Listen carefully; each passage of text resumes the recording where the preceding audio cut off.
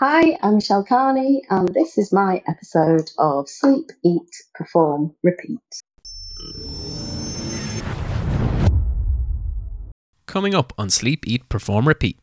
I think the more we see, the more we hear, the more we understand, the easier it is to be inclusive and just see people as people and humans, and then that sense of belonging within businesses or community. We all want to belong somewhere, don't we? My utopia, if you like, would to get to. So when a mother gives birth to a child who happens to have Down syndrome, it is, congratulations, you've got a beautiful daughter.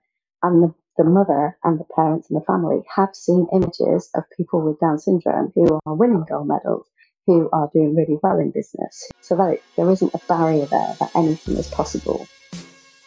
Yes, great to have you back on board today. We have an excellent guest coming up for you. Someone who's inspiring and empowering people to make the world a better place. We have Michelle Carney live on the show with us today.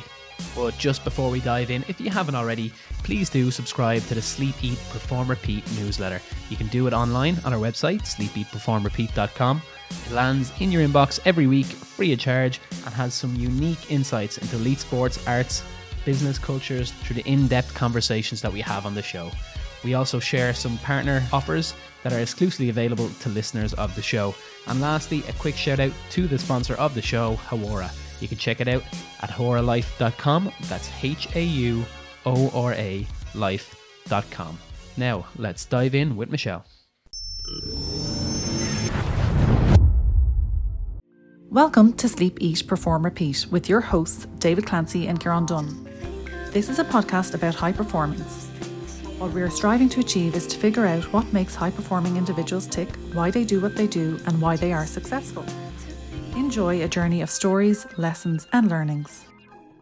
Today we spoke with Michelle Carney, founder and CEO of Purpose Driven Impact, Comic Relief Program Director and former CEO of Special Olympics GB. Michelle is a giver who has transformed and reformed many environments. Having an MSc in Leadership and Organizational Change, Michelle has been leading, inspiring and empowering people to change the world. She's passionate about seeing the opportunity, potential and wonder in any moment. She has experience across charity, volunteer, international NGO, commercial, sport for development and professional sports sectors. She is vocal about diversity and inclusion, and her hashtag is #BeKind. Today we speak about her role with Comic Relief, Sport Relief and the Commonwealth Games, how she got into that and what her after party thing would be. We unpack how she changes the lives of others every day and why the smallest and simplest things like a smile or compliment can make a huge impact. We lean into diversity in sport and how to genuinely transform the corporate and sports world from an inclusion perspective. Her stories around the Special Olympics role are amazing. We get an insight into where this all began for Michelle, what's exciting coming up,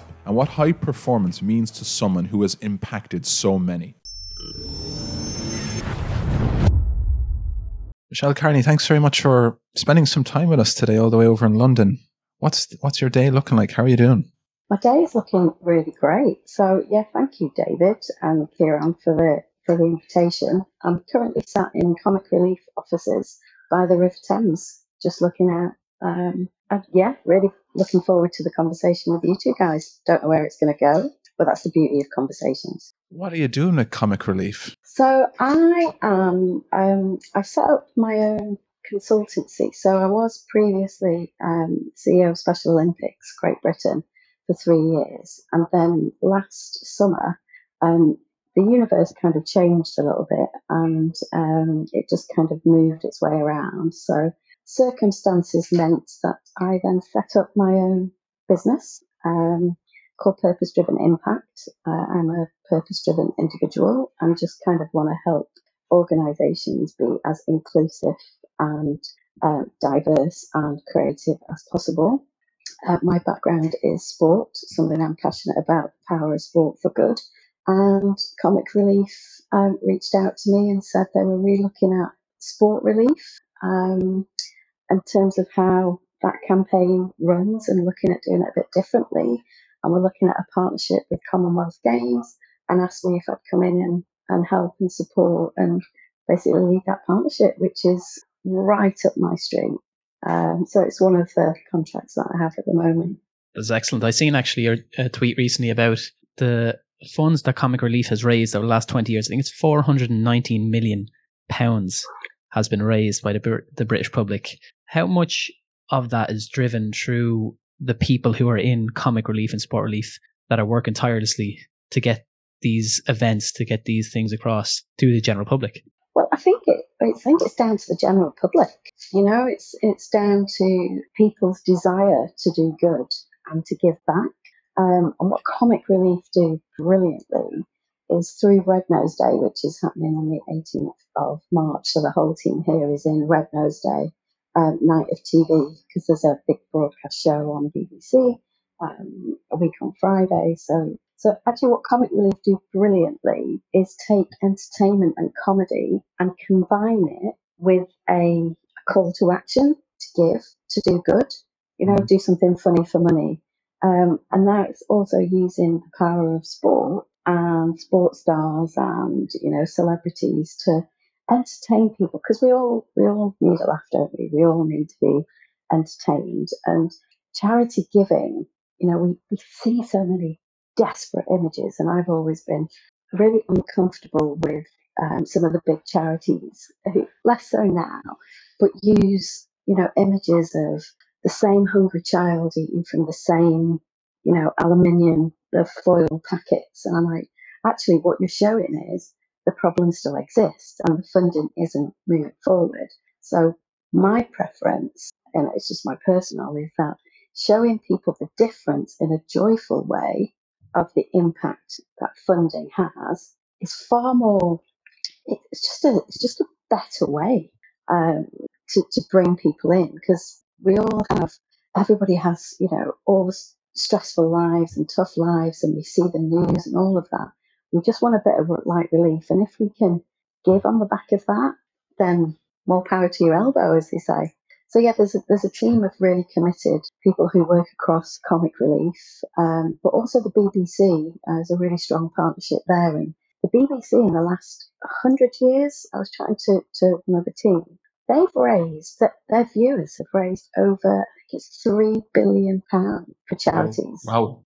That's the power of entertainment and TV. And I think the challenge now, and what a lot of charities and certainly Comic Relief and using the sport relief, the stuff we're doing with sport relief is we're going to test some new ways. People are consuming content in a really different way. There aren't just 4 channels anymore. Although my parents live in the west of Ireland, in rural Ireland, don't have Sky or any digital TV, so they still have 4 channels. We want to be entertained. We want to be entertained on our phones. We want short form content. We're unlikely to tune in and sit in front of TV for 4 hours. So how do we utilise how people are consuming data in the best way possible, but also informs with a call, to give. And that's the beauty of technology and the digital evolution as well. I'd say so. Michelle, so with this big day coming up, what would be the after party, after event piece of entertainment you would do trying to raise money, trying to raise some funds? What would that be? Well, David, I am always entertaining. It's not really. I like to think I am. I think I'm the funniest person in a room of one. I tend to make myself laugh consistently. Honestly, there's a whole documentary to be made inside my head, because there's a lot that goes on in there. I'm going to wait to the after party with the Commonwealth Games, because I think that'll be a much bigger party, because we're in the planning for all the activations and the activities that we're going to be doing leading up to the Commonwealth Games, which takes place in Birmingham in the summer. So it starts on the 28th of July, will run to, I think it's the 9th of August. And with Comic Relief, we've partnered. We're one of the registered official charities of the Commonwealth Games.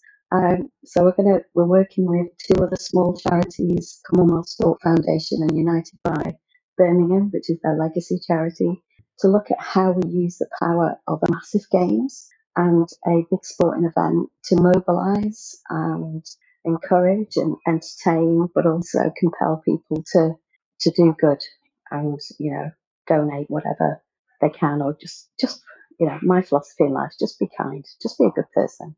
And if you can, help another person on the way, then do that as well. So I think by the end of the Commonwealth Games, one of the teams set me a challenge of, she was looking forward to see me dancing on a table with Lenny Henry.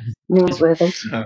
That's brilliant. And we can see across your history, I mean, even before Purpose Driven Impact, being with the Special Olympics, being the former CEO, there's a lot of focus on giving back, creating a better place for people to live in this world. Where was this passion ignited, and when did it really start to become that purpose for you? Oh, that's a great question. I think I've always been driven to help or do good. And now I don't know where that came from as a youngster, but I only realised as I've gone through different roles, and if you look at my career history, it's a non-traditional route through. I've had some peaks and troughs, and I've gone from being a CEO then to losing everything and going back and working behind a bar and working my way back up again, and then falling off and then working my way back up again. And through a few roles that were, high profile, one big cricket club that I worked with, I was like, actually, this doesn't light my fire.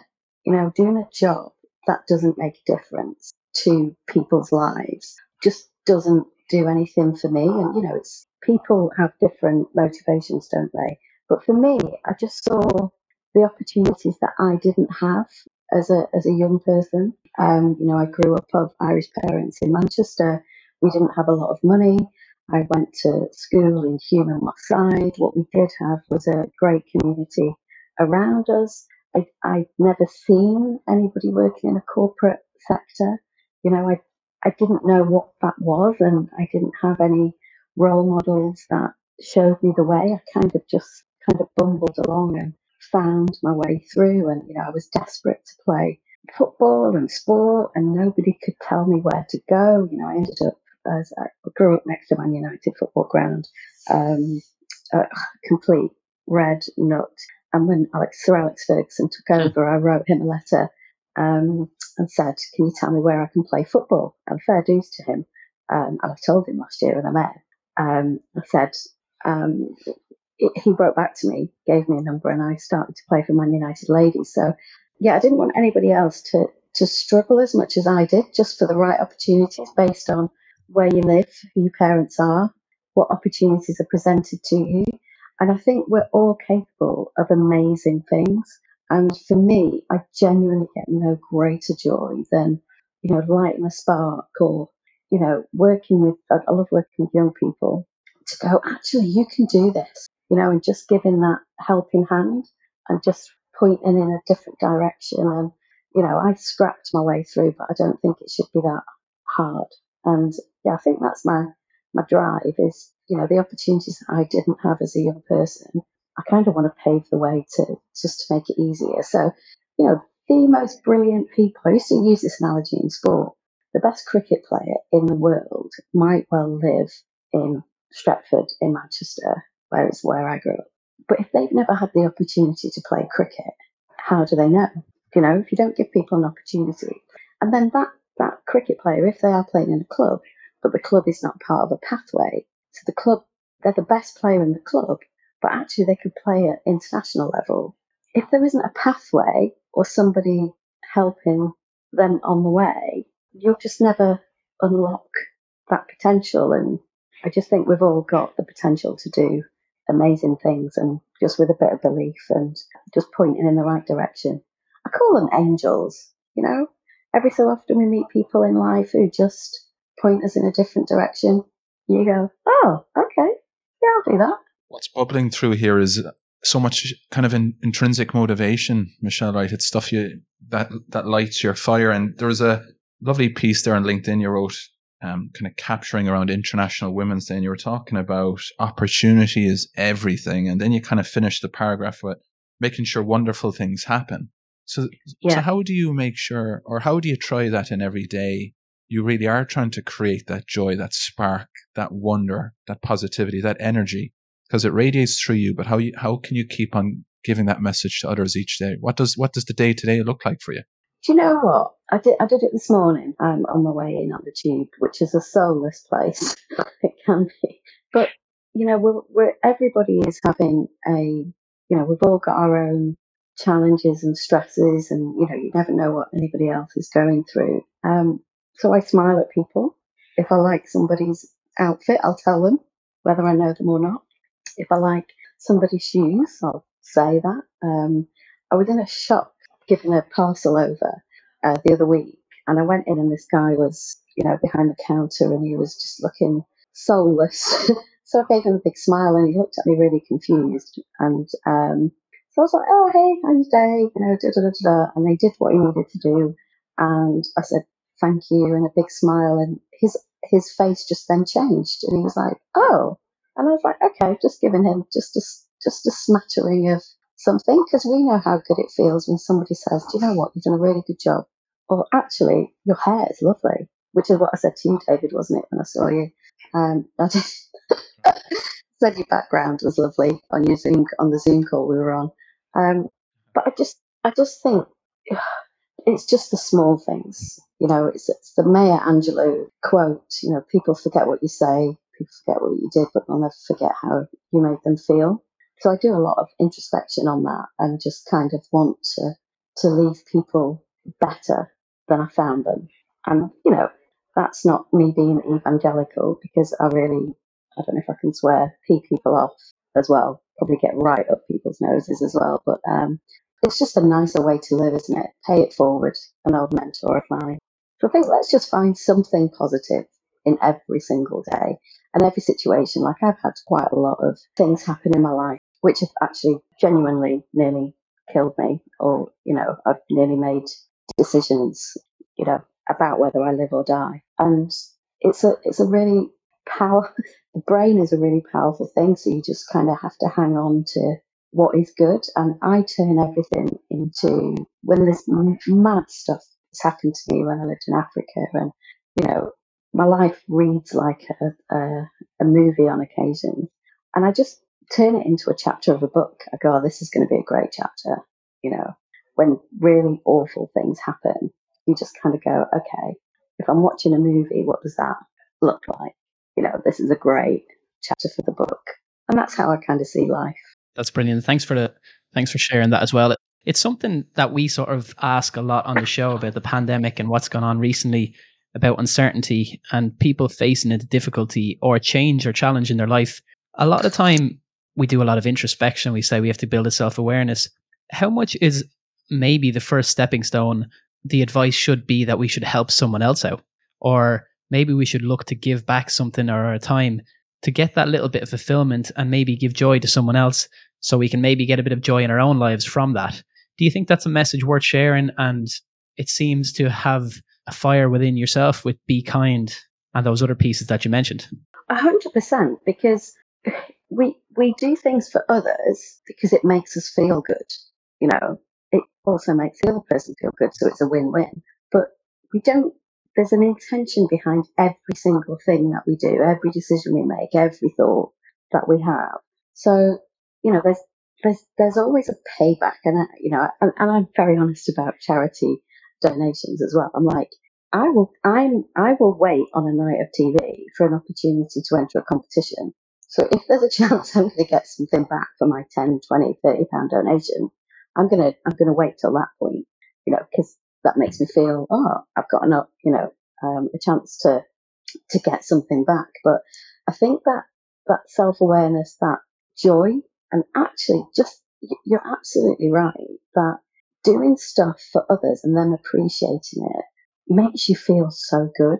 And I don't know whether people are ashamed to say that, because they think it needs to be entirely selfless. And yes, of course I do good, but we all do take actions to feel something. Whether I always talk about when people are not so nice, what is the intention behind their behaviour? Why would somebody want to speak to me like that?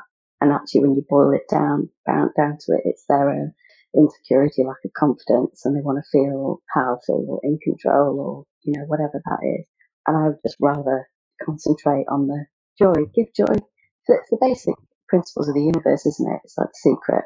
Just see the world differently. And I sound like I'm preaching a bit. I feel like I'm a little bit like Mother Teresa right now, and let me tell you, I'm so far from that amazing woman. But it's just a really small philosophy. And don't get me wrong, I don't get up every day and start singing, The Hills Are Alive or anything like that. But yeah, I just think it's a joy to wake up alive. So what are we going to do today just to make it a good day? You looked at leadership and organizational change in Teesside, and we're as physios here, we're obviously interested in behavior, which you mentioned, and how we can help people understand why it's worth doing something for themselves, why it's good for them. With companies, in the corporate world, or maybe even sporting organizations that are reluctant, slow, maybe not feeling that it is important, enacting change in terms of inclusion and in terms of diversity, what would the message be to those organizations and institutions to get them to really understand that this is something we need to be doing more of? Oh my God! Well, you only need to read some case studies of the businesses who didn't adapt and change to surroundings. The Blockbusters and of this world that just thought they had a really good model that would never go out of date. And actually, I think I was talking to somebody about this the other day. The world that we thought we lived in. So I live and work in London. I'm not a native, but the businesses, the sandwich shops, and all the businesses that were in and around the tube stations that were always packed out.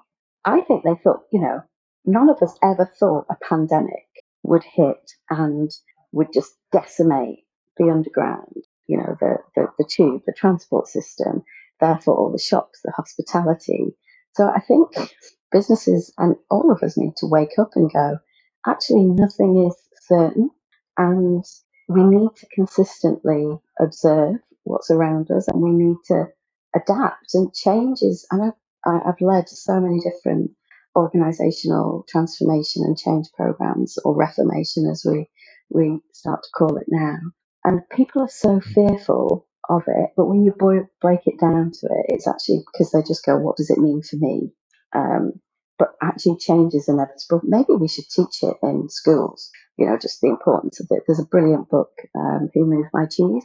I think Spencer Holmes, I want to say, wrote it, about two mice. Every day went to the same place for dinner, their cheese, and then one day it wasn't there. And it talks about the behaviour of the two mice. And then one just kept going back every day, hopeful. The other one went back a few times and then went, actually, I'm going to have to find food elsewhere. And it's just a really simple analogy about how we survive. But I think the inclusion and diversity is a really interesting one because, and I talk about this a lot, it's very overwhelming to think about it in its entirety. And you can see businesses going, oh God, I'm going to have to employ people. I'm going to have to employ a department. We're going to, we've got other things to do. We need to look at profit margins. Well, my view is let's just take the bullshit out of it. And if everybody just did three things differently, for example, to start to create an inclusive culture, then things would naturally start to change. Everything starts with one step, two steps. If you look at it as, oh my God, we've got to change the whole workforce and it needs to be more diverse and we need to say we're being inclusive, then that's actually not inclusion in action. That's not that at all. But just asking the key questions. So the work I did at Special Olympics, I worked a lot with an athlete leadership team, all athletes with intellectual disabilities, and Special Olympics is a phenomenal organisation that works all over the world and uses sport as a tool to transform lives of people with intellectual disability who are amongst the most disadvantaged groups. So 94% of people with an intellectual disability are unemployed in the UK. Outrageous that only 6% of people with an intellectual disability are in employment. So we have this athlete leadership team made up of athletes, chaired by athletes. I used to ask their permission, could I come to their meetings? When I first started with Special Olympics, I said, what do you want? And they basically said, we want a voice and we want to be heard. So I said, done deal. So they, over the years, then they became part of our formal leadership team, and they were part and parcel of all the big decisions we made, including those of the pandemic when we had to stop activity and how we communicated to athletes and volunteers all across the UK. What they also did was I was working with a team from Downing Street who were working on the government's disability strategy. And I was talking to them about, they came to me and asked me, just in terms of consultation. And I said, hang on a sec, why don't you come to one of our meetings and meet our athlete leadership team, and they'll tell you directly what the barriers have been for them throughout their lives. And that's a much better conversation to have. And that's what happened. Four members, 4 of the team from Downing Street joined our Zoom meeting, and still see someone today said it was by far away one of the most inspirational sessions. But what they heard was the barriers in education. So someone with an intellectual disability, putting exams in doesn't work, So immediate barrier there. And then BTECs were now, and I did a BTEC at college because I couldn't do exams either. But they were now starting to put exams into BTECs. Well, automatically you're disadvantaging those, if that's even a word, with a learning or intellectual disability. Then if you look at the world of work, how do we apply for jobs? It's all paper-based. You have to go through all these really in-depth forms. Well, automatically you are again excluding people who have a learning disability or an intellectual disability. So when we were doing the recruitment process, and the solutions are really simple. It's just asking the right questions of the right people. So what we did was we had an opening on our board of trustees. So we offered it to the athlete leadership team. So the process is really simple. So I spoke to all 7 of the group and said, this is the opportunity. This is what it would mean. This is what you'll be dealing with, and this is the support you'll have. If you want to apply for it, and we can help you with it, put a 1-minute video together, because they all had phones, and just say why you would like to apply. 5 of them did that.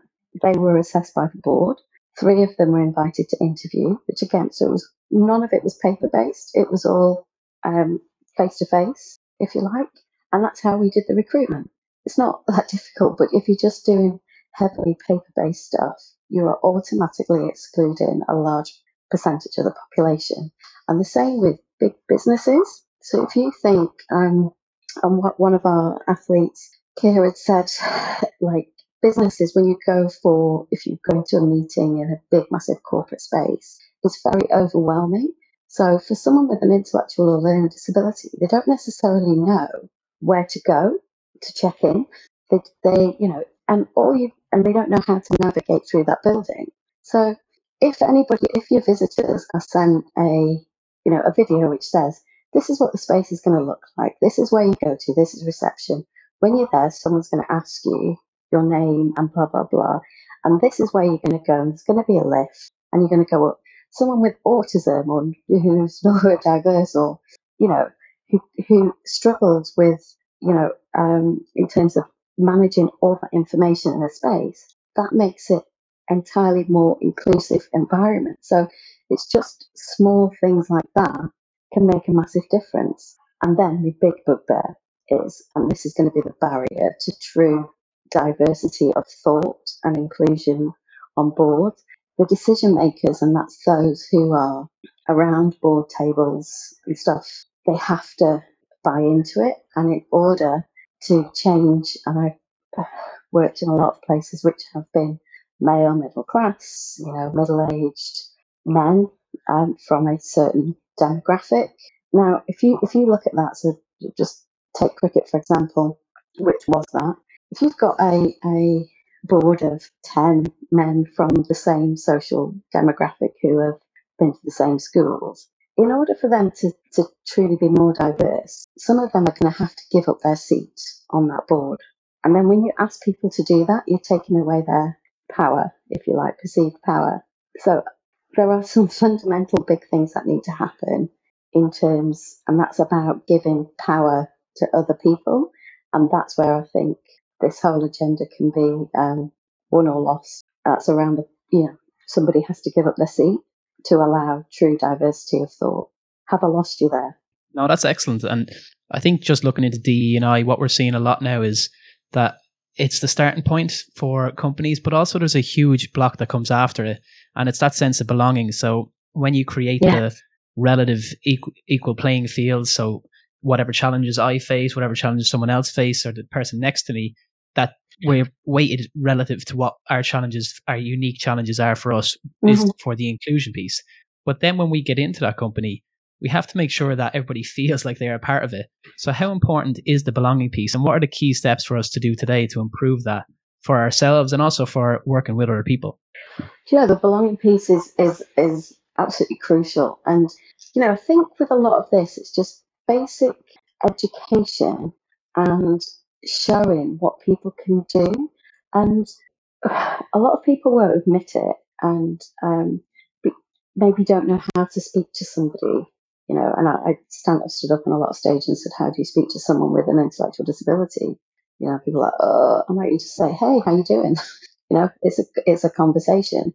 And actually, I think we learn about what's possible by seeing.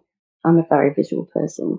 So seeing or reading or hearing of stories where you go, God, I had no idea. So just a couple of key people. So there's a guy, Mike, who is a Special Olympics athlete, a brilliant young man, amazing young man. He has Down syndrome. He was the first Welsh person with Down syndrome to run the London Marathon. So he did it virtually last year and the year before, and then he did it last year, and I went and met him in London with his family for lunch. Now, he has his own business, and it's coal pit Welsh cakes, the best Welsh cakes you've ever tasted in your whole entire life. And his business has just taken off, and it was actually, he was featured just before Christmas on Saturday Kitchen. They showed one of his hampers, and subsequently it just went off, in terms of popularity. So he runs his own business with support, but he's a businessman now. Yeah, and he's an amazing young man. Then we've got a chap called Niall Geit.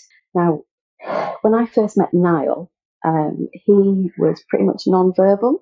In meetings, used chatties cards, so emotions cards. And then through something was called the 2.6 challenge a few years ago, and he came up with an idea and he said, I'm going to draw 26 football stadiums and I'm going to raise £260 for Special Olympics. To date, he has drawn maybe, I think, over 150 sports stadiums which have gone all over the world, and he's raised in excess of £6,500. So going on a journey with him, and I'd said to him, actually, this would be a really good social enterprise. We could help you develop your business. And that's what he launched just before Christmas. I couldn't be prouder. And he's now selling mugs and pictures. And if you go to niallgeit.com, you can get any stadium around the world, and he does bespoke stuff. But what he then went from was the young man I met who was non-verbal back end of early 2019 to then being interviewed on BBC TV, on radio, and he was on ESPN. And this is a completely transformed young man who used to just video call me at any opportunity, speaking to, the colleagues at Downing Street. And again, just opportunity, the right support around, and the belief that great things can happen. And I think from a sense of belonging, one of the things and one of the recommendations we made was, in big businesses, if you've got a series of champions or mentors, because I think we just need to be more visible about it as well, and just getting to know individuals, who are different from your normal crew, I guess, but we're all different, aren't we? So I think just breaking down those barriers, and once you realise, I think I was at we had the anniversary games in Stirling in Scotland when I first started in 2018, and there was a whole load of corporate volunteers, and one of them said to me in the bar, not that I'm in the bar that often, always, after one of the day's events, he said, do you know what? He said, I'm ashamed to say that before I came, I didn't know how I was going to fare, because I didn't know what it was going to be like to be working with people with an intellectual disability. And he said, I've had the best day. And he said, I've had such a laugh on this golf course. And he said, I'm really ashamed that I had these perceptions. He goes, but I'm really glad. He goes, that I now know, that life is not what I thought it was. And he went on to, him and his mates who were big rugby people, went on to then volunteer in his local club, and it changed his life. I just think we need to do more of it and just smash it. So I use the talk a lot about the what London 2012 did for the Paralympics, and all of a sudden, now if a child is born without a limb, or or a physical disability, more likely than not you'll have seen an athlete, or you'll have seen a Paralympian, or you've seen people on TV, and you go, actually, I know I can wear a prosthetic, and my child can go on and win gold medals and compete if that's what they want to do. So the more we see, the easier is it to go, But then in Special Olympics terms, the amount of parents I spoke to who were handed their child with an apology, and particularly those who've given birth to a child with visible intellectual disabilities such as Down syndrome, were like, I'm so sorry your son has, I'm so sorry. I was like, actually, there's no need to apologise. It should be congratulations. You have a beautiful daughter. You have a beautiful son. In terms of the experience that a lot of parents had, that they told me from hospital medical staff about what it was like to have a child who had Down syndrome, for example. So, and I kind of go, the more people we can get with Down syndrome and learning disability on TV, and just talking about their lives, then you also, I want my utopia, if you like, would to get to. So when a mother gives birth to a child who happens to have Down syndrome, it is, congratulations, you've got a beautiful daughter. And the mother and the parents and the family have seen images of people with Down syndrome who are winning gold medals, who are doing really well in business, who are, so that there isn't a barrier there, that anything is possible. So that's where I get really evangelical about it, but I'm really passionate about that. I think the more we see, the more we hear, the more we understand, the easier it is to be inclusive and just see people as people and humans. And then that sense of belonging within businesses or community. We all want to belong somewhere, don't we? So we just need to find our tribe. Michelle, with all the giving, all the opportunities, all this reformation, as you called it, and breaking down barriers, what's next? What do you have? You obviously have that event coming up in a couple of weeks that you touched on at the start, but what are the other things that you're really excited about? I'm really excited about, one, the Sport Relief Commonwealth Games in the summer, and the opportunity just to see how much money we can make, what we can do differently. I'm excited about helping Comic Relief and the team here shape what is possible through the power of sport and sport for good. And so sport as a tool to make change. I'm also working with another charity called Made by Sport, who are very much about that sport for good. I'm doing a lot of analysis, and there's an event in Westminster in a couple of weeks, and I'm working with them on some fundraising models and looking at how we can do the ask differently. And so I've been working on a seed investment model idea, which we're piloting, and it's just about how we approach people differently to do good and just be positive disruptors in the field. So I'm excited to see where we can take that conversation, and that's about unlocking more corporate support. So I think it's about 0.5% of a corporate contribution into sport. So big corporates invest a lot in rights holders. So big football clubs or the Formula One or whatever. Less than 1% of that in totality goes into sport for good. I'm just kind of just making people excited about that. Then one of the other things, what I'm really excited about is going to Australia in October. I lived in Australia in my 20s, and it's a long time since I've been back to see my buddies. So I'm going over for a month, so I'm really excited about that. And then the other thing on my list of things to do is to finally get working on my book. I've wanted to write a book for so long, and I've been journaling for donkey's years. But it's whether to write as a novel or a learning book, or just selfishly just about my life and actually what people can take, in terms of resilience and all of that. that, people are in desperate times. And, last summer I nearly made a decision which was very close to it, which would have changed the life of all of my family and friends. And, thankfully I got the right help and, just kind of got back on track again. So, we all have, no matter what it looks like from the outside, all I would just say to people is just hold on. There's always another day, and, look at when the world starts turning a little bit more, anything is possible. So yeah, I'm excited about loads of stuff. That's brilliant. And I think with all the chapters, some pieces you've mentioned today, we'd look forward to diving into that book. So just to wrap up, a question we ask everyone who comes on the show, and from your experience working with purpose-driven impact, high performers in business, working with the Special Olympics, high performance in sport, what does high performance mean to you, Michelle? High performance. That's a great question. I listened to that earlier and I didn't formulate any answers.